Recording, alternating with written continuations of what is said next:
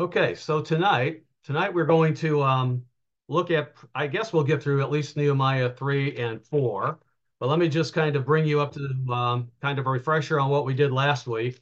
Last week, you remember we went through just kind of a summary of the book of Ezra because books of Ezra and Nehemiah are pretty much bound together. The book of Ezra talks about the building of the temple. You remember it got delayed. And then as we began into the book of Nehemiah, God calls him to go and repair the walls of the city. They've been broken down, the gates have been burned. And so, to complete the rebuilding of Jerusalem as God commissioned would happen after the Jews were taken captive by Babylon, and King Cyrus, as you recalled, sent them back. We went through the first two chapters of Nehemiah last time. We saw where Nehemiah was called and how he was in a position to ask the king for permission to go back and build and rebuild those walls and everything. And God's favor was with him, and God allowed him to go back. So we find ourselves here in chapter 3. Last week, you recall, Nehemiah did run into some challenges as he went in there, just like we run into challenges when we try to do God's work. As we try to build the things in Him, we will have distractions. We will have anything that can come our way to take us off course. Nehemiah did not let that happen, just like Ezra before him. So in chapter 3, if you read through chapter 3 ahead of time, you might think this is going to be a really uninteresting chapter. There's a lot of names in it. There's a lot of talks about the repairs that went on to the various parts of the wall in Jerusalem. And it can be one of those chapters that you just think, well, you just kind of read through quickly. But tonight we're going to read through it, and knowing that every word of the Bible is here for a reason. God has given us, every we will know everything that God had intended us to know. There's family names in here and people's names in here that we don't know today. We might be able one day to understand who these people are and why God had them work on that part of the building of the wall. But we are going to go through this, verse by verse, as we've been doing in every book of the Bible that we study. We'll be looking at the names, but we're also going to be looking at what was repaired. So I've got, as we go through this chapter 3, um, a screen to share with you. That'll help you. If you don't want to look at your Bible, if you just want me to read, you'll be able to look at this picture here. It's a picture of the walls, the gates and walls of Nehemiah or Jerusalem at the time of Nehemiah. And as we go through this, you will see that, as God talks about this, the priests, Eliashib, uh, repaired the sheep gate and the priests with him. And then we go counterclockwise around this entire wall surrounding the city of Jerusalem. You see up there in the upper north corner there, the Temple Mount, where the temple may well have been located at that time. You see all the gates, that come into Jerusalem. You're going to see the things that are mentioned: the priests' houses, the broad wall, Eliashib's house, stairs ascending from the city of David. You'll see all those as we go through chapter 3, give you a better idea of what it is that Nehemiah and his group were repairing. Remember, it told us that all those walls were broken down, all the gates were burned. So there had been people who had come in trying to destroy the city of Jerusalem, but Nehemiah is there now to repair everything. If we just get a feel for the map there, if you go down to the bottom, the southern part there, the narrow part, you see down at the very bottom it says stairs ascending from the city of David. So the city of David is what it's called in the Bible. God gave David that land, and in that area between the water gate and the fountain gate, they say is where Hezekiah's tunnel is. That's where the Gihon Spring is. Off to the east of that city is the Kidron Valley, and you'll see down there in the southern part the tomb of David. So some of the kings were buried in that area there around the city of David. So just to give you a little bit of the geography there, if you look at the very southern border on this map, it's called the Dung Gate. We'll read it. It'll be called the Refuse Gate. That's where all the trash, all the excrement was taken out of Jerusalem. That was a gate where they just got rid of everything. But right there by the Dung Gate is the King's Garden, and what some are thinking are the pool of Siloam. It actually does say that there is a pool right there. So let's go chapter three. I'll make some comments. I'm confused about something. Pardon? This is Jeremy. I'm confused about something. Um, Yeah. so it has all these people's houses, but I don't see Nehemiah's houses anymore. I mean, anywhere, and it specifically says in the Bible that Nehemiah had a house. Yep. But I guess it wasn't anything because it's not mentioned in chapter three. So what they mentioned here in chapter three are just the things that they were repairing. So Uh, yeah. So that's kind of what's listed on this map here. all right. So let's go through that. I'll make a few comments along the way. And then when we're done with this, I'm going to come back and we're going to talk about those gates because as we look at the names of the gates, there may be some significance in them as we go around the city again after we get through with chapter three, because God names things for a reason. So we'll talk about that a little bit. So chapter three of Nehemiah, verse one says, Then Eliashib, the high priest, rose up with his brethren, the priests, and built the sheep gate. You see the sheep gate right there at the top north, just at the northeast corner of Jerusalem. They say the sheep gate is where the sheep that were brought in for sacrificing came in through that gate. That gate, you know, that gate is also mentioned. Christ mentions it in John 5, verse 2, and he talks about the sheep gate. You don't have to go there, but let me just read John 5, 2, so we can kind of see the context of these gates in other parts of the Bible as they're mentioned as well. So in John 5 and verse 2, it says, there is in Jerusalem by the sheep gate a pool, which is called in Hebrew Bethesda, having five porches. Now, I do not see a pool there, even there, but maybe that's just not listed there because it's not listed in Nehemiah. But there's a sheep gate. There's a sheep gate that there, and that is what they say is where like I said, the sheep for the sacrifices were brought in, and then I guess, well, yeah, brought in for sacrifices. Um, they consecrated the sheep gate, they hung it on its doors, and they built it as far as the Tower of the Hundred. Um, the Tower of the Hundred, you see that right next door to the sheep gate there. They built it as far as the Tower of the Hundred and consecrated it, and then as far as the Tower of Hananel. Hananel means God has favored. So Eliashib and the priests, and it's notable that it was the priests who built that section of the wall because as you read through Nehemiah 3, only the priests only build one other section of the wall, and we'll get to that. So it's notable that they were building, God commissioned them to build that part of the wall there from the sheep gate all the way over to the Tower of Hananel. So in verse 2 of chapter 3, it says, Next to Eliashib, the men of Jericho built, and next to them Zachor the son of Imri built. Also the sons of Hassanah built the fish gate.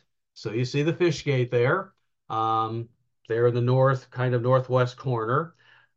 They say that the fish gate was where the merchants would come in. The merchants that were selling fish and other wares would come in through that gate.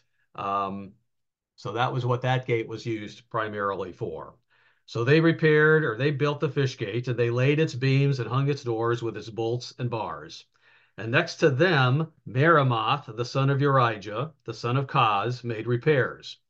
Next to them, Meshulam, the son of Berechiah, the son of Meshezabel, made repairs. And next to them, Zadok, the son of Baana, made repairs.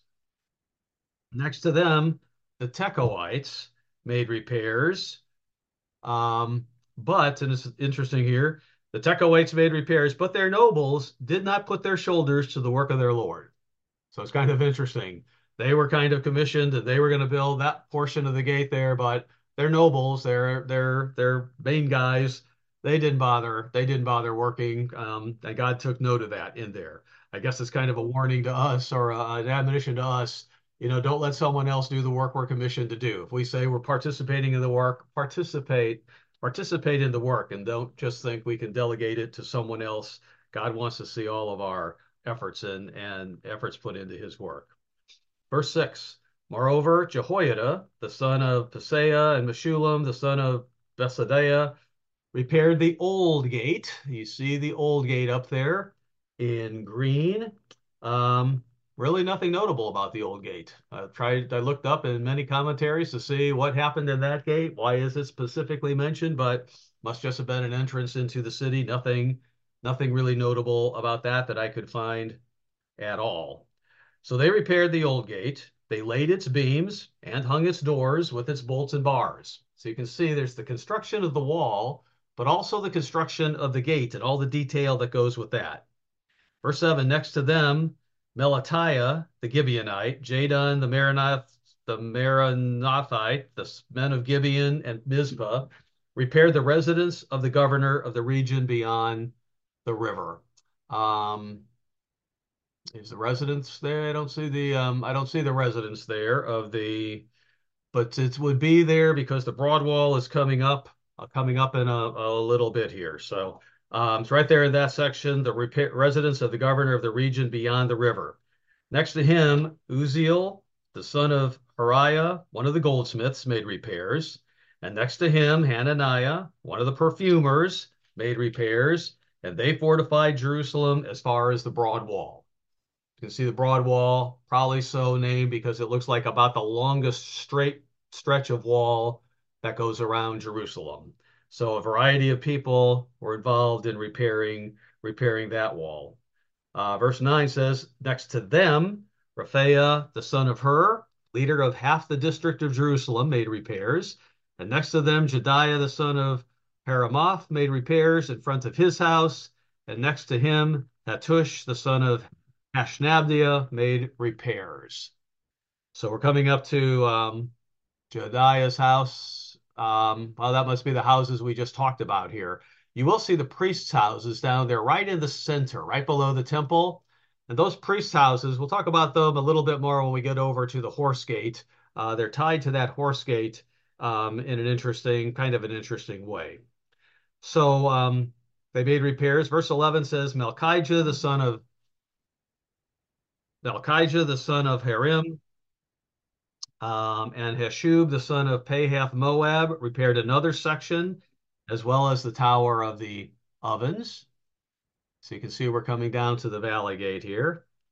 And Hanun and the inhabitants of Zanoah repaired the Valley Gate. Now, we read about the Valley Gate last week. If you remember when Nehemiah came from the king that sent him, he ran into some people who were in Jerusalem, but he didn't tell those people that he was there to repair the walls. He kept the reason that he was there quiet. But at night, you remember, he went around the southern part of the city to kind of survey what did the city look like? What was the wall like? And he could see it pretty well at night. And it specifically mentioned the Valley Gate back in chapter 2 that he went up to and surveyed that whole area in there. So that was the part here, the southwestern part of the wall that he looked at as he was repairing or as he was getting ready to get to work on repairing the wall. So that's the Tower of the Ovens. And did we just talk about the Valley Gate? Yeah. And then the inhabitants of Zanoah repaired the Valley Gate. They built it, they hung its doors with its bolts and bars, and they repaired 1,000 cubits of the wall as far as the refuse gate. Okay, so you can see here they are from the Valley Gate all the way down to the very southernmost part of the city and the wall of Jerusalem. So they did, as it says there, we have the measurement there, repaired 1,000 cubits of the wall as far as the refuse gate. Now, we talked a little bit about the refuse gate. Um, that was where they put off the old and defiled. One of the commentaries, and I did kind of try to check this back in Second Chronicles, and I couldn't verify it, but somehow one of the commentaries says that in by that refuse gate is where King Manasseh, evil King Manasseh of Judah, did a lot of the child sacrificing that he was doing. So down, that might have been the area that he did that in. I couldn't find a specific reference to that in the Bible where it talks about where he was killing or where he was doing those child sacrifices. Didn't seem to match up to me, but the commentary, at least one of them, was pretty sure it happened.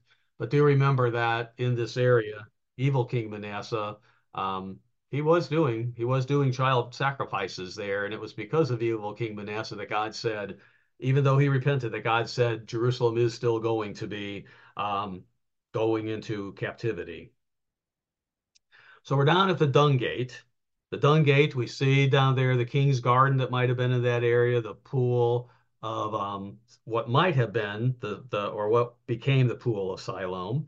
Then it says Melchijah, the son of Rechab, leader of the district of Beth Hakerem, repaired the refuse gate. He built it and hung its doors with its bolts and bars.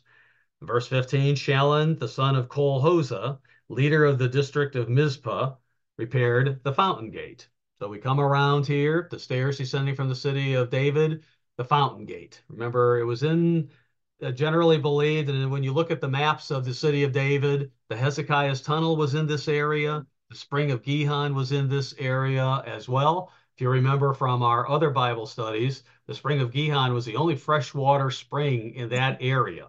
So when God had the city of David, when he gave David that area, and it's called the city of David, and the temple was built in that area, they needed a tremendous amount of water with all the sacrifices that were going on in the temple, all the blood that had to be washed away, the priests that had to do the washing, and all the people that were working in the temple.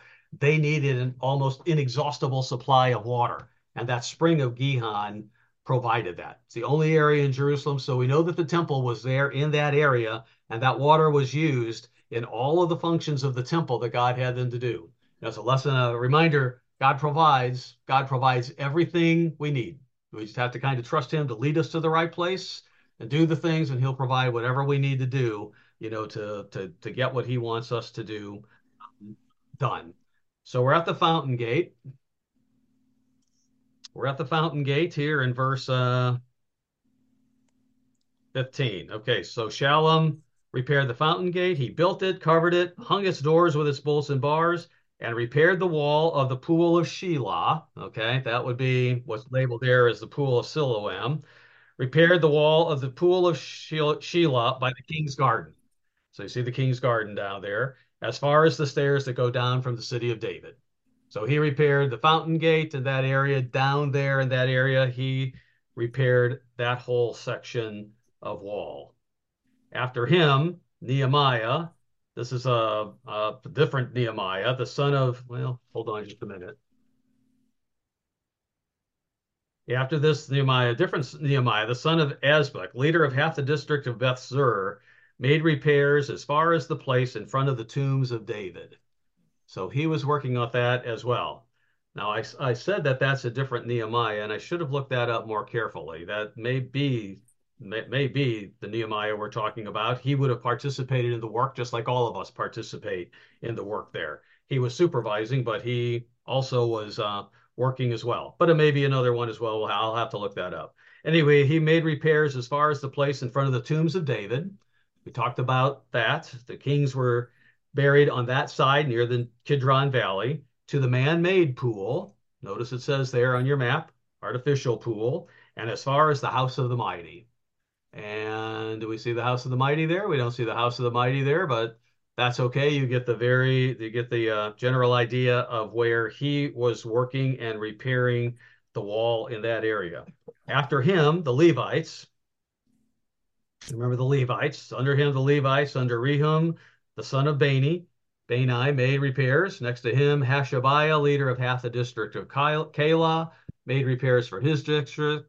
And after him, their brethren, under Beve, the son of Henadad, leader of the other half of the district of Keilah, made repairs. So, kind of going up the wall here. And next to him, Ezar, the son of Jeshua, the leader of Mizpah, repaired another section in front of the ascent to the armory. Now, I've seen the ascent to the armory here somewhere. May have been another map I was looking at, but it would be in the same area here. Yeah, the same area here of the wall.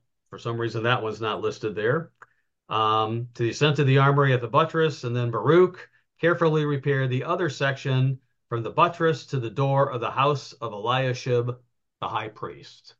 So you can see where Eliashib's house is, there on the west side of the city. Now it's labeled number 28, and he repaired that wall and the things up into the house of Eliashib.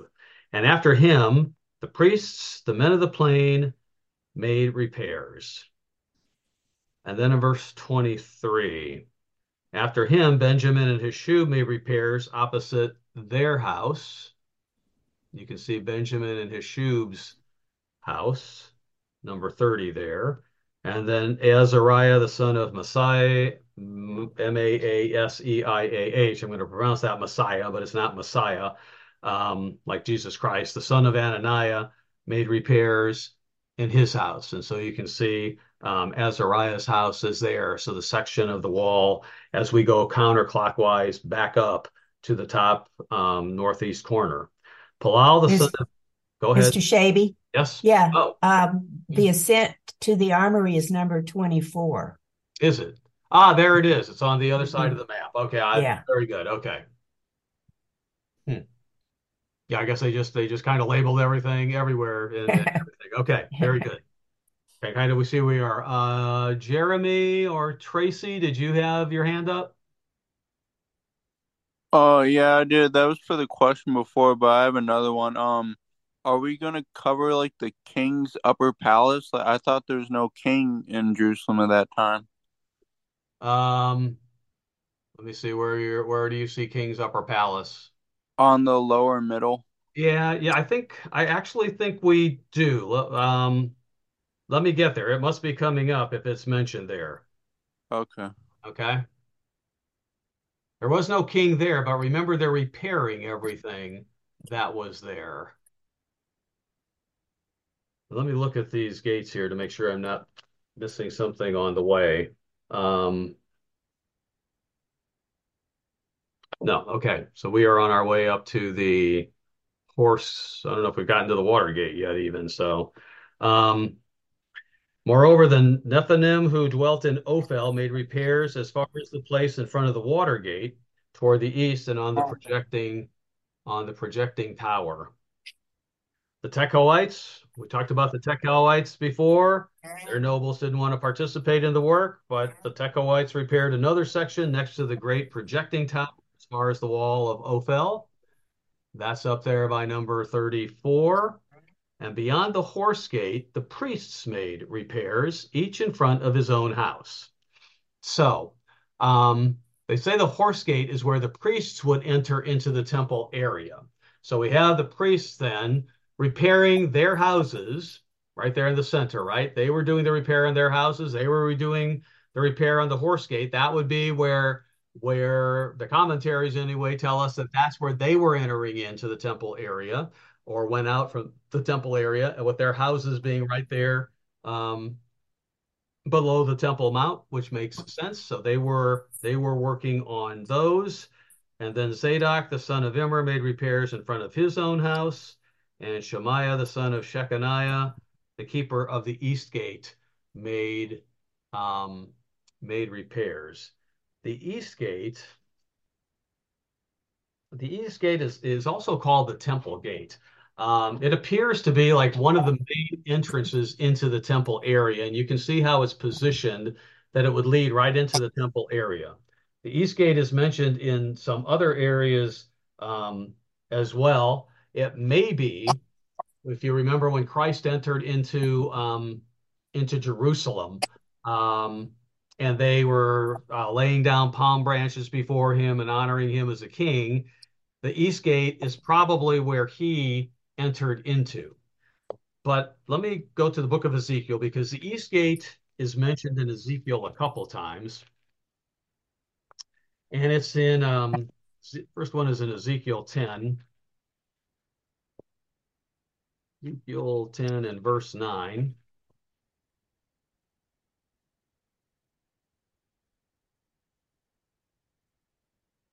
And there it says, if I have that right, 10:19, sorry. Ezekiel 10:19. The glory, verse 18 says, the glory of the Lord departed from the threshold of the temple and stood over the cherubim. And this is when the temple is there, and the cherubim lifted their wings and mounted up from the earth in my sight. This is Ezekiel writing a vision. And when they went out, the wheels were beside them, and they stood at the door of the east gate of the Lord's house, and the glory of the God of Israel was above them. This is the living creature I saw under the God of Israel by the river Chebar, and I knew they were cherubim. And then he describes those. So as he had a vision, he saw the cherubim go up, and there he was at the east gate. It's a significant it's a significant gate, if you will. And if that was this gate that Christ entered into at the time when he was coming into Jerusalem before he was arrested and then sacrificed, being the sacrificial lamb, that would show the importance of it to God as it heads right into the temple area. In Ezekiel 43, this would be speaking of the millennial temple. In verses 1 to 4, Ezekiel, as he is, God is giving him the vision of that temple will be like, and he gives him all the instructions of the temple, how it should be built. He says, "Afterward, he brought me to the gate that faces toward the east. And behold, the glory of the God of Israel came from the way of the east. His voice was like the sound of many waters, and the earth shone with his glory. It was like the appearance of the vision which I saw, like the vision which I saw when I came to destroy the city. And the visions were like the vision which I saw by the river Chebar, and I fell on my face. And the glory of the Eternal came into the temple by way of the gate which faces toward the east." So a significant gate there, the east gate, as we come into it. And it was Zadok and Shemaiah who were the keepers of the east gate, and they were the ones who did the repairs on it. So moving on up, as we go north of the east gate, Hananiah, the son of Shelemiah, the sixth son of Zalaph, repaired another section, and then Meshullam made repairs in front of his dwelling. You see Meshullam's quarters there. I did not look up. I did not look up, and I should have. Who was Meshullam? He must have been someone to have his quarters be so close to the temple there. He obviously served in it, just like we have the hall of the temple servants and merchants that are there right next to the Temple Mount, as well. After him, Elkijah, the goldsmiths made repair as far as the house of the Nethinim and of the merchants in front of the Mifkah gate, which is really what is called the inspection or muster gate up there. We'll get to that in a minute. Don't know exactly what they did in that either. Couldn't find out. Oh no, I did find that one out. Let me find my notes here. Yeah, the muster gate is where the sheep that were being brought in, they were brought in and then they were inspected in that area as well. That's why it was called the inspection gate before they went in for the sacrifice. And between the upper room at the corner, as far as the sheep gate, the goldsmiths and the merchants made repairs. So what we've done is take a complete circle counterclockwise around the whole city of Jerusalem. God has recorded for us, for some reason, the details of everyone who worked on the wall, everyone who repaired the gates, the details of what they did. And he's given us the name of all those gates.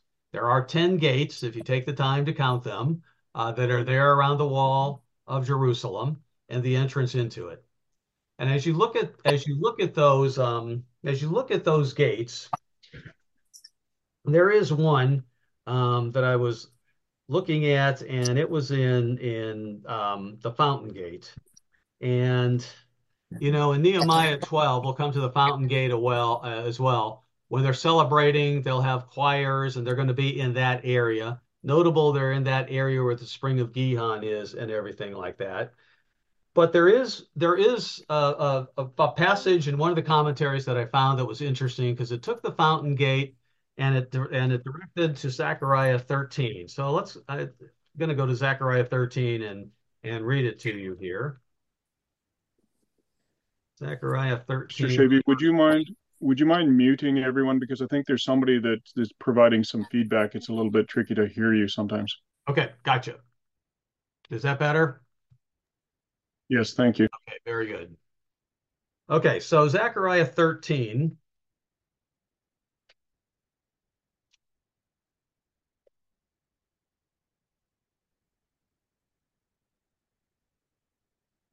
in verse 1.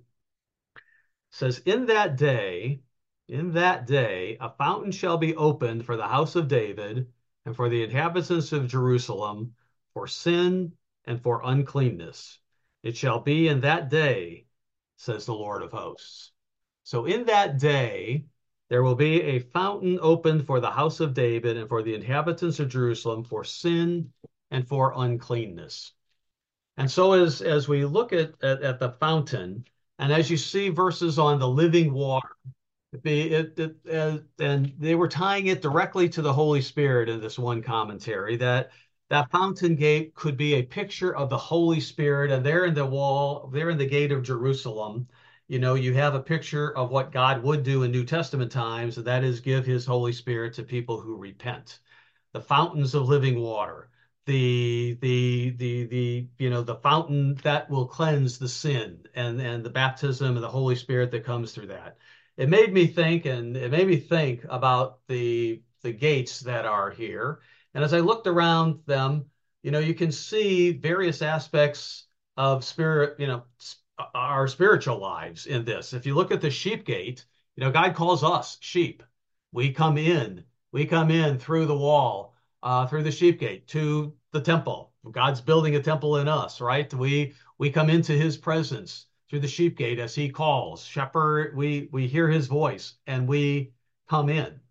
Um, if we look at the fish gate, well, in ancient times, it was where the sellers of fish and other things would come in through that gate.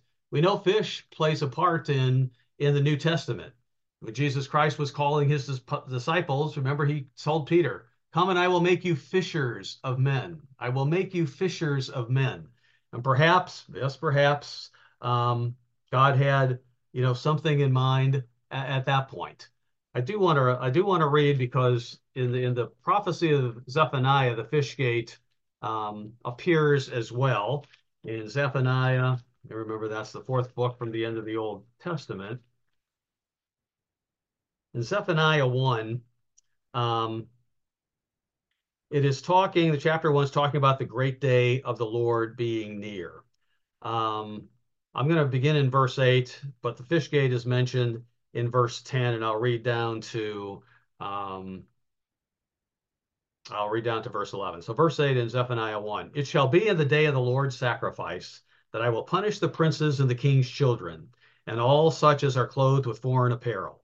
And that same day I will punish all those who leap over the threshold, who fill their masters' houses with violence and deceit. And there shall be on that day, says the Eternal, the sound of a mournful cry from the fish gate, a wailing from the second quarter. So he's talking as he talks about that whole area of Jerusalem, that area that still exists today. There's going to be a mourning that comes from that area of the fish gate, a wailing from the second quarter, a loud crashing from the hills. Wail, you inhabitants of Maktesh, for all the merchant people are cut down.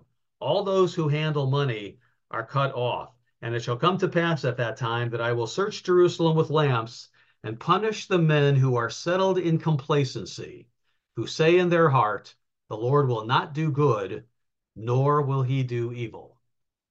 As we look at that fish gate, even in Zephaniah, God draws it to the time of complacency and a time that will come up in Jerusalem because people just thought God was delaying his coming, that he really wasn't there. He really wasn't serious about our calling. Okay, I've got Jeremy, Lisa, and Randy and Elaine. If go ahead, Jeremy, your hand is up first. Do you have another comment? No, I don't. For some reason, it's still on. Do you know how Oh, to okay. turn? Okay, Mr. Wellhausen. How do you turn it off? There should be something down at the bottom of your screen that says lower your hand. Let me look at my screen. I've got my share screen up here, so I can't. Oh, I found it. Okay, very good. Did Hey, it work? Brother Rick, I've got Hey, a hey, Mr. Wellhausen. question on. I've seen pictures. There's a gate that's been bricked over. Hmm. One of the gates to the walls of Jerusalem. Which one is it? That is a good question. I don't know offhand. Does someone know that? We will look that up because I have heard of that, but it isn't mentioned here in Nehemiah. It must be later. What I've, was Oh, the question, Mr. Shaby? the question is, one of the walls, one of the gates of Jerusalem has been bricked over. Does anyone know which gate that is? Mr. I've, Shaby, I've All heard right. that that's the east gate because that's Yeah, the gate that needs to be open when Christ returns to Jerusalem. Excellent. Excellent. That correct. makes sense. Yeah. Okay. Very good. Okay. That answers one. Randy and Elaine. Hi. How you doing, Mr. Shaby? Pretty good. How about you? Doing good. Back to that Meshulam's quarters. Uh-huh. He was the grandfather of the scribe of Shaphan during the reign of Josiah, and he was actually one of the chief Levite priests. And they even talk about down in Nehemiah 12:6, it lists all those priests during that time, and he was one of the leading ones. Very good. Very good. All these people are listed in the Bible for a reason. They did some good work. Very good. Okay, Robert and Susan. I'm sorry, Mr. Shaby, I answered the question already about the east gate. Oh, okay. Oh, very good. Okay. And Tracy. I just want to know where we could get this map. Because when the Zoom goes off, we won't have the map anymore. Well, actually, I got this one off of Google. I typed in, what did I type in? Map of Nehemiah 3. But what I will do is I will post this as an attachment. I'll have to figure out how to do that. I'll post this as an attachment in in the home office website there so that you can download it there if you want as well. Thank you very Mr. kindly. Okay. Mr. Shaby, Yes. down at the left-hand corner, it says Bible Cartoon COUK. Yeah. Is that the site? That no, actually, I mean, no, I just went to Google and typed in Nehemiah 3 map, hit images, and this one came up, and it was the best one I could find. So you can find it there easier than that website. I never went to that website down there. Okay, hey Tim. Mr. Shaby, I believe the Nehemiahs are two different ones. The Nehemiah the cupbearer was the son of Hilkiah There in you go. chapter 1, verse 1. And then verse 16, chapter 3, it's son of Asbuk. Okay, thank you. My initial thought that was they were different, but then when I read, I thought, did I look that up? And I thought, no, I didn't. So thank you, thank you. That clarifies that. Okay, so let me see. We talked about Fishgate. Let me just talk briefly about Old Gate. Um, we know that there is wisdom among the old. Bible says we mature, we grow old as we walk with God and as we understand things. The Valley Gate, the Valley Gate.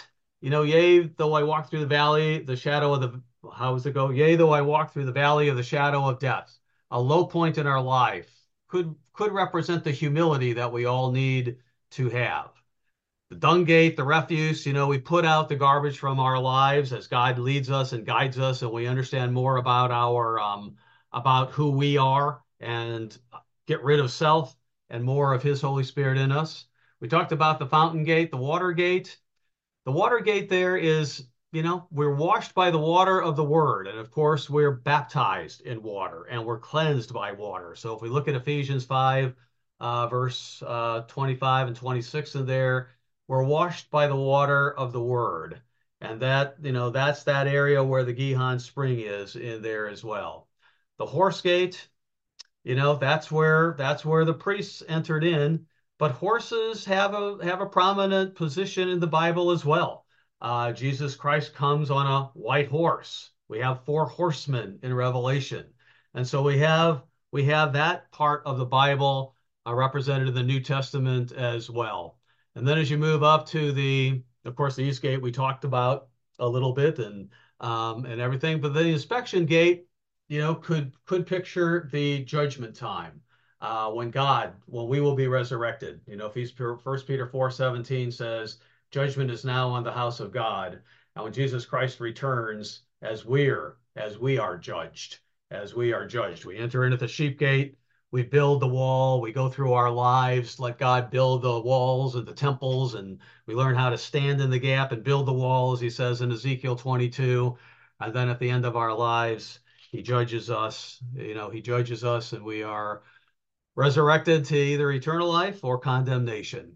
So it's just interesting when you look at that. As God built the physical temple, we know today he doesn't dwell in physical temples made with hands, but he is dwelling us and building in that temple. So whenever we read of the temple, there's probably something we can learn about us and what God wants us to know about what we're doing in our lives. So okay, that'll complete chapter 3. But before I leave, any other questions or comments on it? You guys have had some good questions and made some good points on it. So thank you for that. Brother Mr. Shabi. Yes, Oops. hey, Go ahead, Frank. Just a quick question: Is this the wall? Is that the entire city of Jerusalem? You think? yes, Okay. yep. The old city of Jerusalem. Yes. Okay. Hey, Xavier. Yeah. Back to the comment and the question you had posted in regard to the dung gate. Yeah. It says it leads right down to the Valley of Hinnom, Yes. and that's where that commentary may be making the connection, because that's where a lot of the child sacrifice took place. Down to the Valley of Hinnom. Okay, that's how they made the connection. Then very good, very good. Thanks. Hey, Sheldon. Hey there. I wanted to just throw in a 30-second comment. You mentioned that, all of these names of all of these people are listed here for some reason that worked on this. And I think it's really cool that God chose to put into his word a permanent record, his word, which will stand forever, the names of the families who came together as a community and a congregation to do a very hard job and really sacrificed to build something together as a community in 51 days to do an amazing work. And I feel like maybe one of the reasons they're listed is because God is giving them credit for the sacrifice and the work they did together as a unit, as a unified group of a congregation that worked hard to get this done. And maybe it's just to say, hey, these people, they did this. Yeah. And, obviously God did it, but he gives them the credit too. Yeah, very good. That's a great observation, right? When we all work together to look how quickly the task got completed. That's an excellent observation. That may well be why God did it. They all worked together to get that wall built, and they did do it in a miraculous 52 days, despite the distractions that they had and the people who were against them that did not want to see that wall built. And we'll get into that a little bit more in here in chapter 4. So. Hey, I see you. Your iPad 3. So Yeah, Jan. I'm hi, Jan. I just wanted to mention there in verse 12 that we had some lady carpenters too, daughters of Shallum, that also made repairs on the wall. And don't know if there were any others, but they were definitely mentioned right there in verse 12. Very good. I'm glad you pointed that out. I read right over that. Yes, everyone's got a part. Everyone's got a part, right? Yeah, yes, Very good. absolutely. Excellent. Hey, Debbie. Hi, Mr. Shabi. What happened to Zerubbabel? Zerubbabel? Yeah. Well, Zerubbabel, he's in Zechariah. He's not in Nehemiah, right? Right, but Zerubbabel and Joshua he came originally to the temple. in Ezra. I would have to look at. I would have to look and see. I don't know the answer to that question, but let me write it down. We'll see. So Zerubbabel, Okay. I know he's in Zechariah, but maybe it's a different. Maybe it's. Hold on a minute.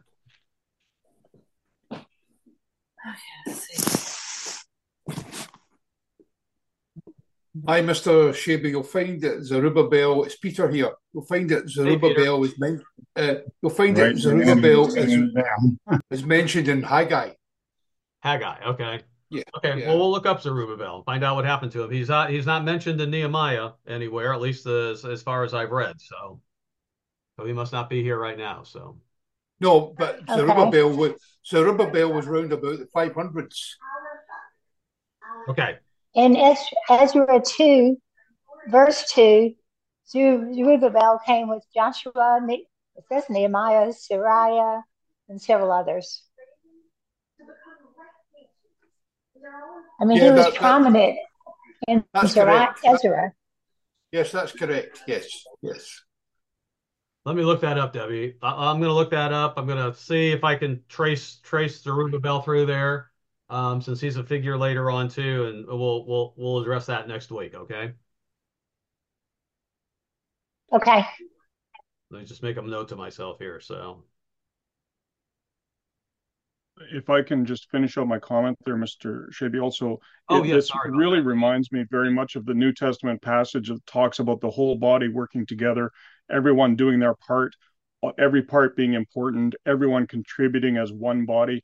And it doesn't matter if you're building the water gate, the beautiful gate, or the dung gate. Everybody has a part that's important. They all have to be built.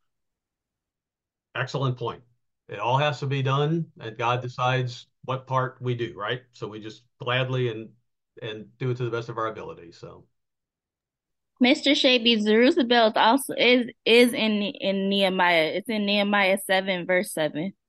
okay, I stand corrected. I'm going to look and see where Nehemiah, what Zerubbabel part was here. So we'll talk about him a little bit next week. But I'm marking down Nehemiah 7:7 as well. So, okay, I want to move into chapter 4 here before we what time do we have here? Actually, chapter 4 is again, it's a pretty straightforward chapter. It's not like we have to go back and look at a lot of other verses or have to unwind a lot of verbiage in here, but it does show us again the challenges that Nehemiah and his men had as they were building this gate or repairing the wall and repairing the gates. So we can remember this and kind of see a pattern of human behavior as we watch what Sanballat and the men there, how they challenged. You remember in chapter 2, well, remember in Ezra, they first were, oh, you know what, we'll help you. We'll help you build the wall. We'll help you build the temple. And Ezra said, no, no, no. God, you don't need to help us. God will provide everything that we need. They are pretty pretty friendly to Nehemiah. Um, and as they come in and begin the wall, they kind of laugh at him like, "Oh, you're not gonna do anything." But Nehemiah and his men just proceed and they go to work and they get the work done. So in chapter 4, verse 1, let me get rid of the share here. Chapter 4, verse 1, it says, so happened when Sanballat, remember we met him in chapter 2, heard that we were rebuilding the wall, he was furious. He was furious and very indignant and mocked the Jews. So it was okay at first, like, okay, if we can kind of dissuade you, if we could dissuade you a little bit and throw you off base a little bit, that's okay. But here in chapter 3, we see all this work that's going on. It gets done pretty quickly. And Sanballat, when he sees they didn't dissuade him. They're out there working.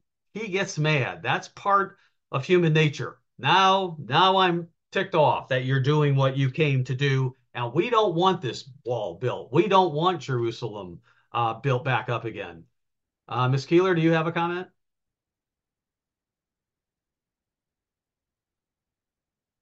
You're muted if you do.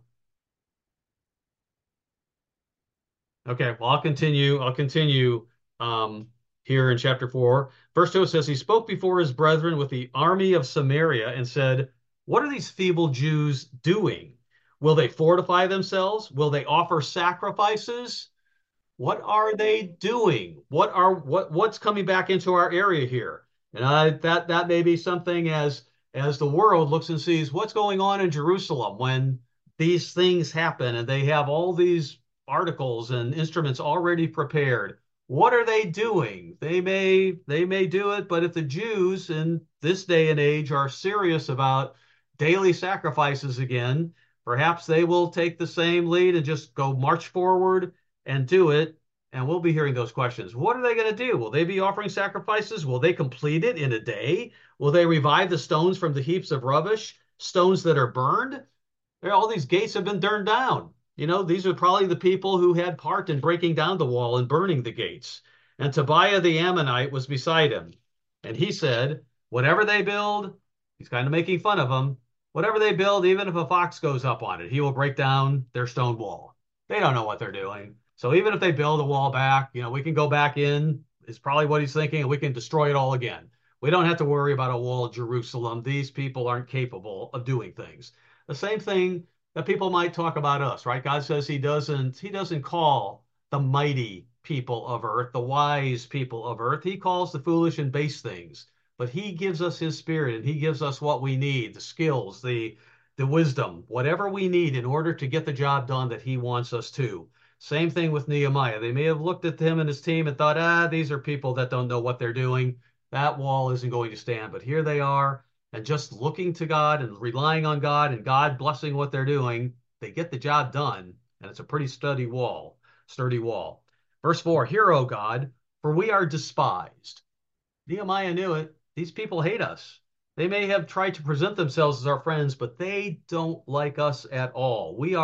This is an interesting prayer that Nehemiah offers here. Hear, O our God, for we are despised. Turn their reproach on their own heads. Give them as plunder to a land of captivity.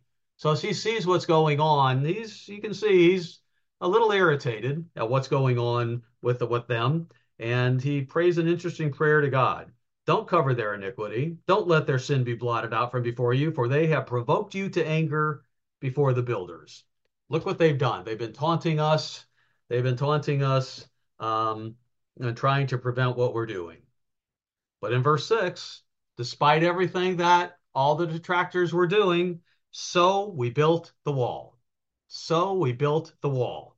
We didn't let them dissuade us. We didn't let them scare us. We weren't afraid of what they were doing.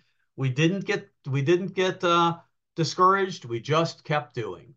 Kind of remind you what Christ said in Matthew 24. Blessed are those who he finds so doing when he comes, because there will be plenty of distractions during that time. There will be plenty of things trying to scare us and take us away from what God's will does.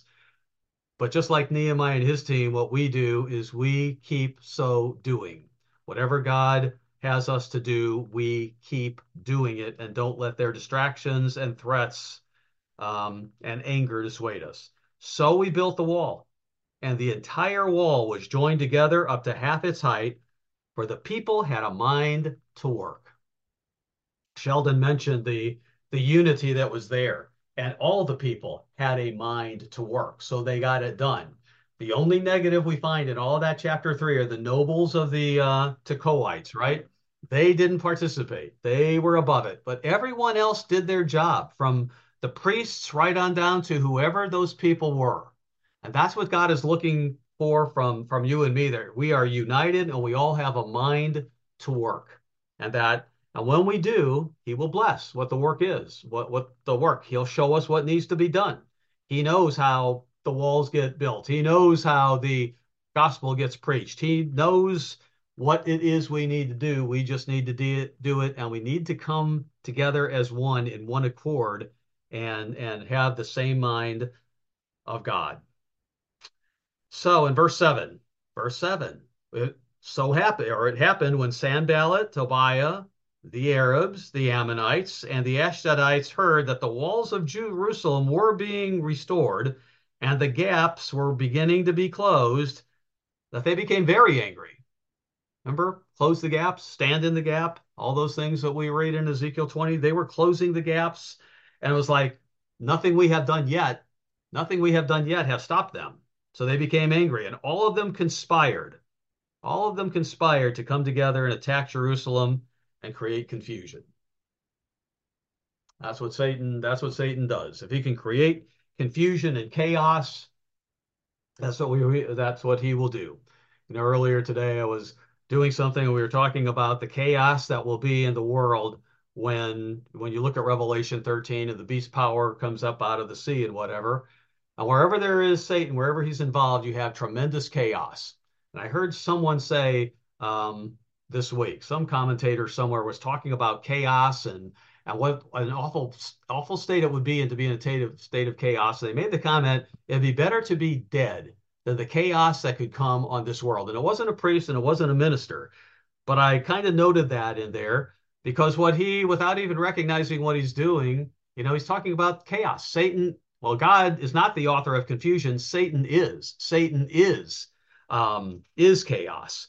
And he was looking at the situation in the world and where things were going and was able to make that comment. But this is what the people, the enemies of the work of God, do. They became angry. They came to attack. They came to create confusion. Nevertheless, Nehemiah says, we had all these things going on the outside. Nevertheless, we made our prayer to God, and because of them, we set a watch against them day and night. We kept our eyes open.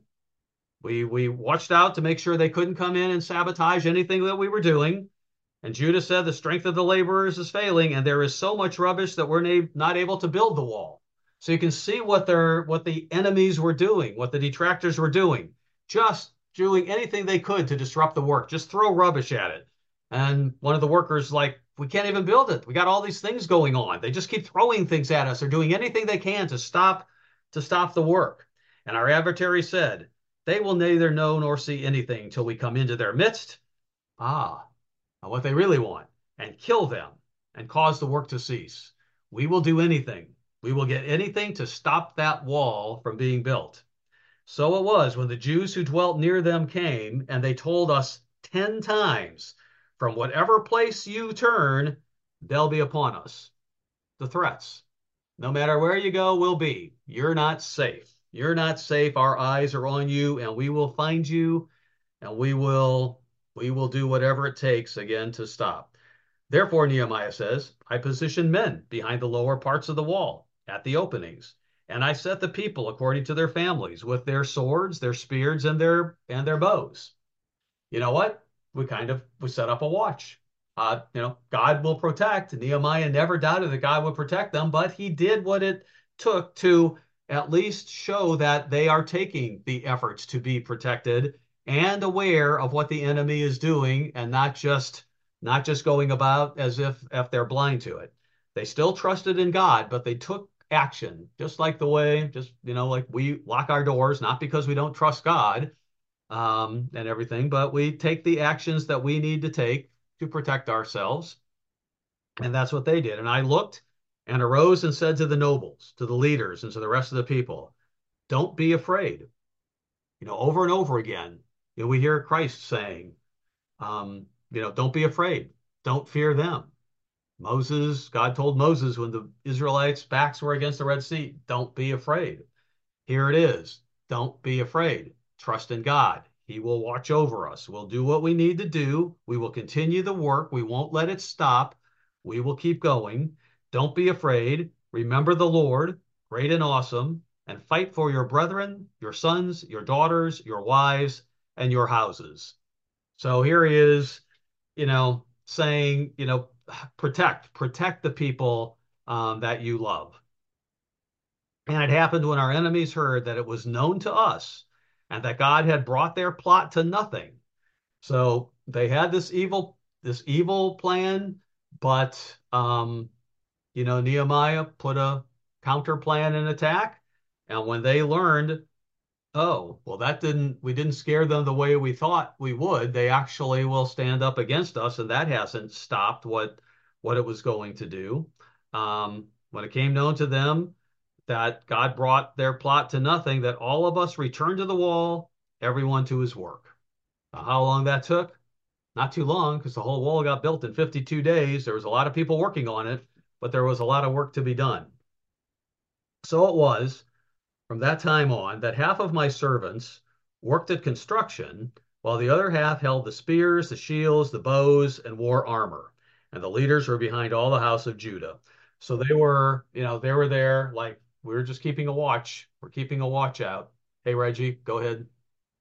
Sandy's one. Hey, Sandy. You should make a comment. The Bible commentary brought out that in verse 9, it wasn't just Nehemiah that prayed. It says we.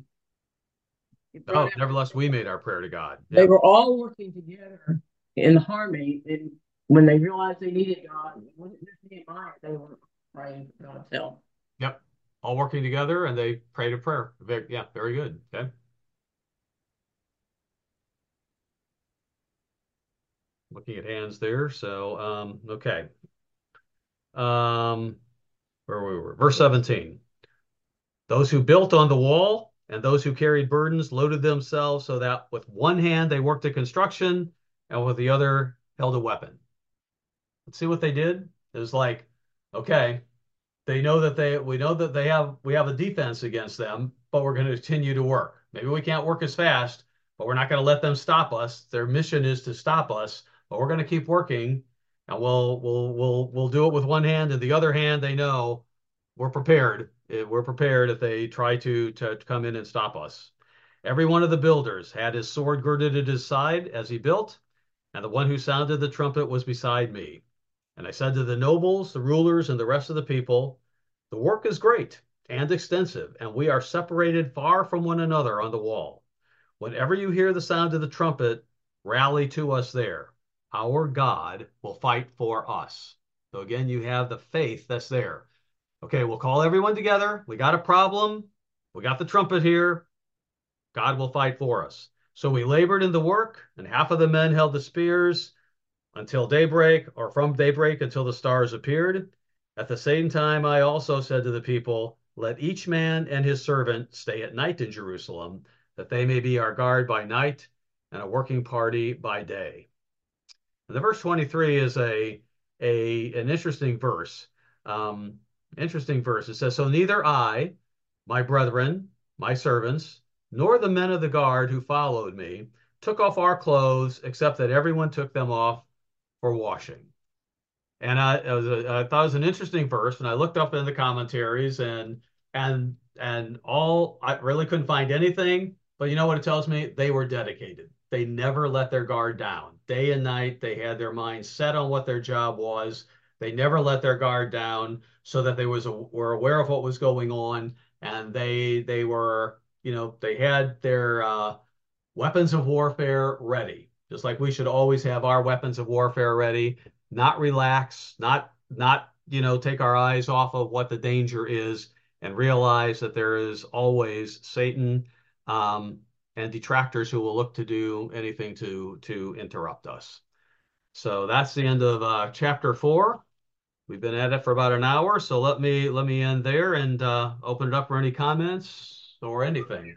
Hey, Dale.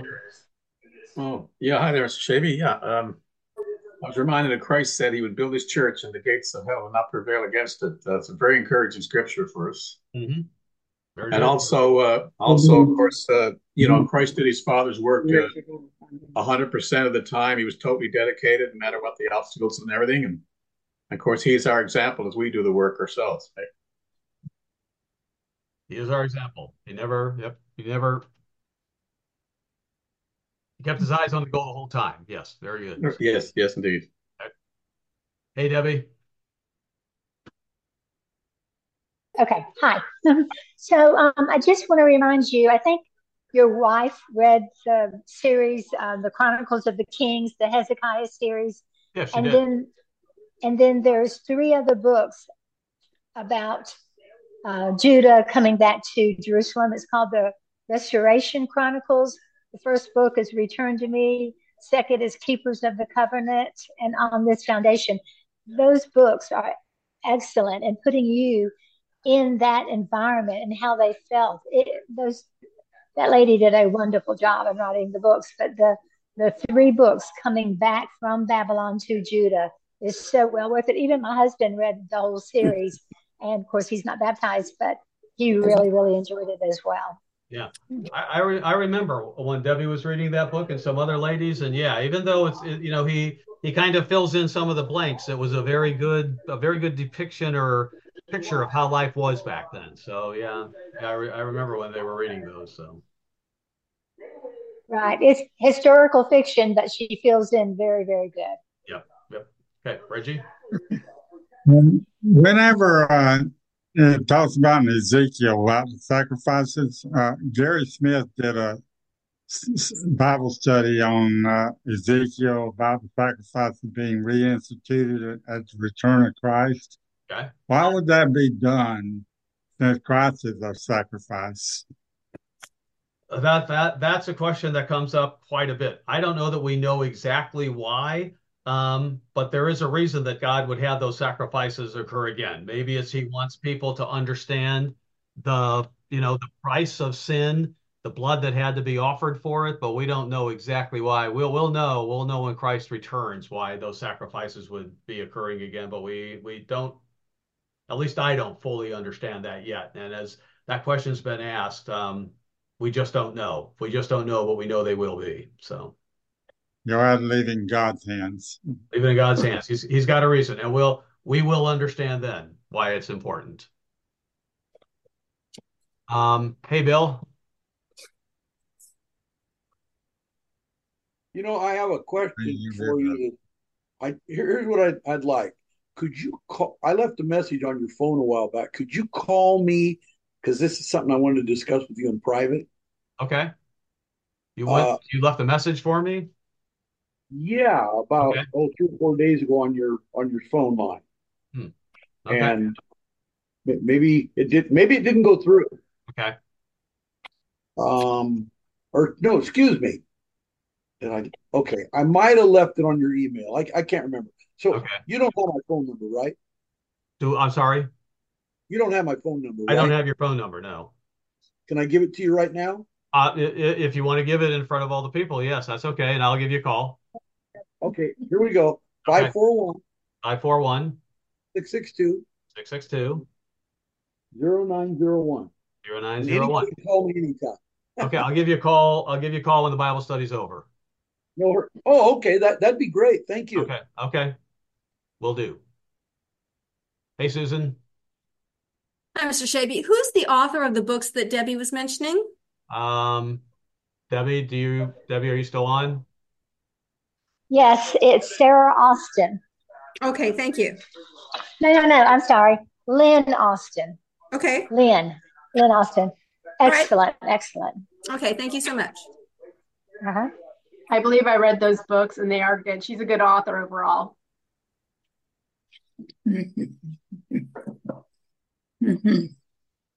Okay, anything else, anyone? I'm looking, we should be able to cover chapters 5 and 6 next week. JB? Yes. Hey, Karen. I sent you a note last week, and obviously I could get on now on at least on my cell phone. You know if the other Bible studies that you ended up having, the series, have they been posted, or did you just give them and they're not listed? No, all the Isaiah ones are posted. No, I know. I did all the Isaiah. I'm talking about, you talked a couple weeks ago about you named several series of the books that you've already done before you yes. ended. They are all posted at ucg.org/congregations/home-office. Okay. Okay, so if you look for if you go to if you do that, go into sermons, and they're all listed there in order, all the books that we've been through. So I didn't know how long ago you did that, so I didn't know if they were posted or not. yeah, they've been posted for at least 2 or 3 years. So, and you know what, I tell you, I agree with Tracy. I asked especially I can't see the chart on my small phone, and that I'd love to be able to if you end up putting that on the thing so that we can end up making copies. I will do that. In fact, I have your email address, so I'll email you a copy of it too when we're done here. So. That's okay. I'm talking about for the future, for when you end up doing any chart maps, that really would help to be able to go through with that. Okay. We try to do that. I don't know what happens to them when the posts get older. That's the thing. But I'll post that one. I'll post that one tonight. So. The one when I go under sermons, I believe all we get is the audio. I don't get anything as far as the video, so I don't get to see any of the maps or anything. Yeah, the Bible studies we just usually post the audio. So no, I'm talking about all of Isaiah and everything. Yes, yeah. But if you need anything from Isaiah, just let me know, and I can email you something. No, I don't want you to have to go through all that. I would have loved to have had those for to be able to insert with my notes. Okay. But when you end up saying that those are going to be helpful for us to be able to understand it more, I just wasn't able to get that. I wasn't able to see that at all. Thank you so much. Okay. Sherry Swindle, hi. Hi. I was going on trying to get on different ways. I found a few different ways to get on the Bible study thing. You can actually even just go to the main website and type in Rick Shabi Bible Studies. Oh, okay. Comes right up. Okay. But all the Bible studies, they're all out of order. Like you've got the 60s and then you got the one, and then it goes in. You got to look around for all the ones you want. They're not all in order. So that's why I think if you go to that home office site, if you don't remember the hyphen, it's hard to find it, right? But if you go to congregations, and look, just type in Cincinnati, that you're in Cincinnati, you'll see this home office one. I think they're all in order there, if I remember correctly. They should. I don't remember seeing it in order when I did it that way Okay, either. I'll look and we'll see, because they should just go right down, because we That's do why it I right was in hoping order, they'd so get it they shouldn't under. be posted. I was hoping they'd get it under its own tab where you just hit Bible study and there it is. Okay.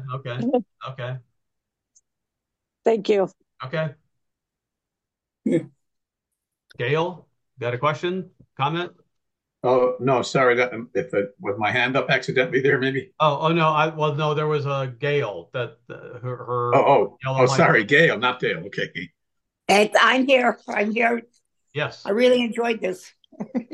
Okay. Well, excellent. Every part of the Bible is enjoyable. So, okay. Yeah, I'm from Canada, from Winnipeg, Manitoba. Okay. Very good. Yeah, I'm on every week. Okay. Well, it's good. Okay. Good to very be with much. you. Realize it was still. Hi, Gail. Okay. Why don't we go ahead and go ahead. If any of you are in Dallas, we're going to be in Dallas for Sabbath services this week and for the conference next week. So we'll see you there. The rest of you, we have a very wonderful Sabbath, and we will look forward to next Wednesday. We'll be back together next Wednesday. Is that okay? Yeah, sounds great. Good. Thank you. Okay. Good night, everyone. Good night. Good night. Bye-bye. See you, Xavier. Bye-bye. Laramie. Bye. Good night. Read your text. Bye.